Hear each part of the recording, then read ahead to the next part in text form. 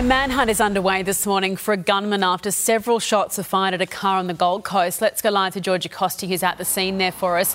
Georgia, an incredible escape for a pregnant woman inside the vehicle.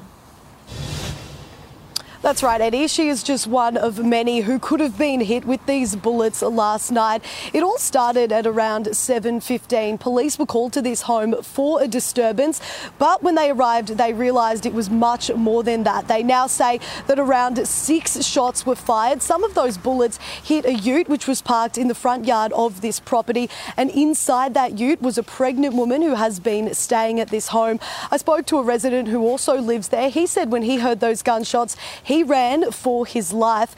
Now, police spent the night in this street speaking to neighbours and looking for security video to try and learn more about what exactly led up to this altercation. Where we are this morning, Coomera is on the northern end of the Gold Coast, and it is extremely unusual to have such a brazen act of gun violence. Eddie, this morning, whoever it was that pulled the trigger is still on the run. Thank you, Georgia.